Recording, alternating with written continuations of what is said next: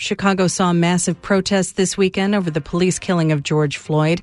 Unlike last weekend, they were not followed by unrest and looting. For many Black and Latino activists, that was a relief. Relationships between their communities had broken down after looting provoked social media threats and violence against Black people.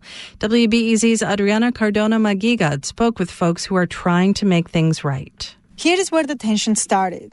Many businesses downtown were looted late last Saturday. On Sunday, the looting moved into neighborhoods like Pilsen and Little Village. I was on the clock already out here when all of that happened, and I noticed the tension right away. You could see the worry in people's eyes. Guillermo Gutierrez works with a community organization to prevent violence. Gangs in Little Village noticed shops being damaged.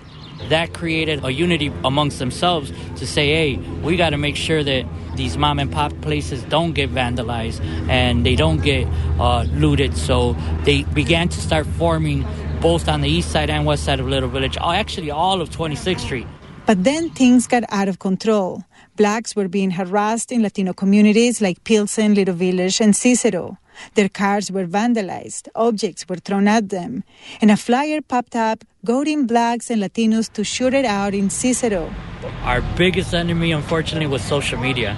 There was so many misinformed people. There was videos of stuff that happened 2 years ago being posted saying that it had just happened. Gutierrez wasn't the only one preventing violence. Activists formed unity rallies, and even gang members, former and current, became peacekeepers. We're just going around, stopping in our local businesses that we usually shop in, making sure that everything's good. We're checking up on our people. While patrolling his neighborhood by car Saturday, Pete explains he's not your usual peacekeeper. I'm actually a member of the Lion Kings. I've been a Lion King since I was 12 years old.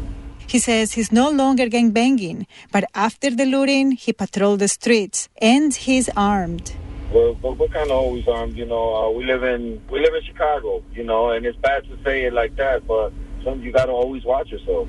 Now more than just patrolling for looters, he's asking young gang members to calm down.